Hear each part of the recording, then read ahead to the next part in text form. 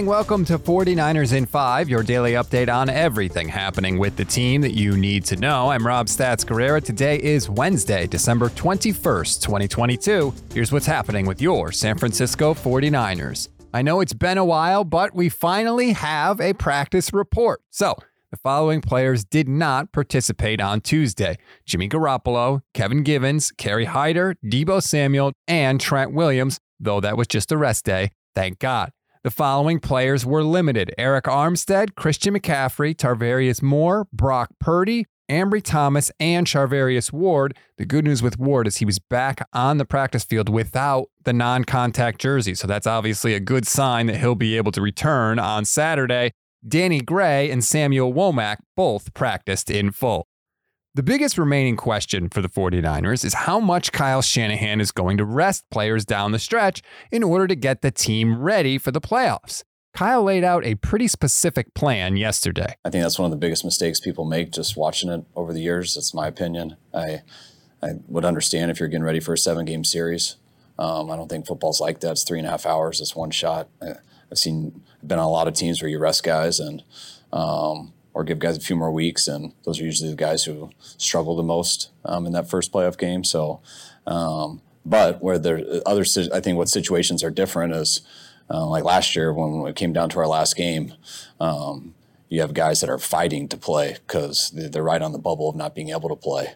And in this situation, those guys you would definitely rest. So anybody who has an injury that could risk them for the following week or something like that, that's to me the decisions now that there is no decision. Definitely rest them. In other news, the 49ers opened the 21-day practice window for Javon Kinlaw, which now gives them 3 weeks to decide whether or not to use one of their 2 remaining return from IR spots on him. Shanahan said, "The question isn't whether he can get out there for a game right now. The question is what comes next." There's a high level that he can play, but that's the whole thing with what he's been going through with his knee. It's can he do it without it flaring up and having setbacks on it? And that's what we've been very patient in the rehab and everything. He's been extremely consistent with it, and we've been able to do it for a while here without any setbacks. And we've done as much as we can. The only thing left for him to do is put pads on and go out there and play. So there's always a risk of it. But he's at the point where it's time to find out. These final 2 IR decisions are going to be important for the Niners. Javon Kinlaw, Elijah Mitchell, Trey Lance, and Hassan Ridgeway are all on injured reserve and could be brought back. But obviously with only 2 spots left, they can't all come back. So the team has to be sure that the guys they choose will actually hold up and be able to contribute once they're brought back on the field. Finally, it's only Wednesday, but it's never too early for a scouting report on the team's opponent this week. So, Kyle, break down the Commanders for us, a team that is actually fighting for a playoff spot. Anyone who plays defense as well as they do and commits to running the ball usually is a recipe to be in the playoffs. They're number 1 in the league in time of possession. They're top 4 in yards, I think. They're 3rd on third down. They're top 5 in least amount of explosives.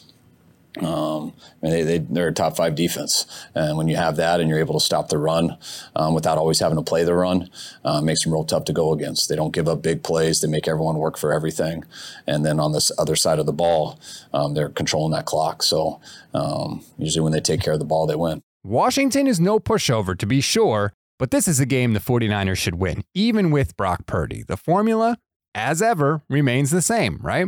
Stay ahead of the chains and protect the football. Do that, and win number 11 will be ours. We always give you one thing to read, one thing to watch, and one thing you might have missed. One thing to read on this Wednesday: Kyle Posey has a great article up about just how well Charvarius Ward and Talanoa Hufanga have played this year. Of course, the eye test told us that, but when you see the actual numbers to go along with it, they really kind of blow your mind. One thing to watch: along with Javon Kinlaw, the Niners also opened up the practice window for rookie defensive tackle Kalia Davis. If you don't remember, Davis was a 6th-round pick this year out of Central Florida who tore his ACL 5 games into his final season at UCF.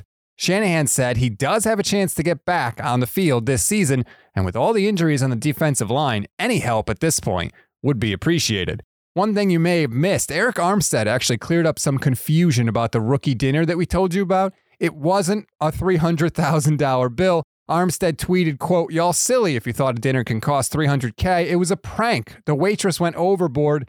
The dinner was $7,500. Me and 2 other vets gave $1,000 towards it. The Rooks split $4,500. We had a great time too. I had good vets as a younger player. I would never do a rookie like that." That's obviously very cool by Armstead and, to be honest, a funny prank. That's a wrap on today's 49ers in 5. Please rate, review, and follow the Niners Nation Podcast Network. Enjoy your Wednesday, everybody. Stay tuned for the Shanahan Plan with Kyle Posey and Akash Anavarathan. I'm Rob Stats Guerrera. We'll talk tomorrow.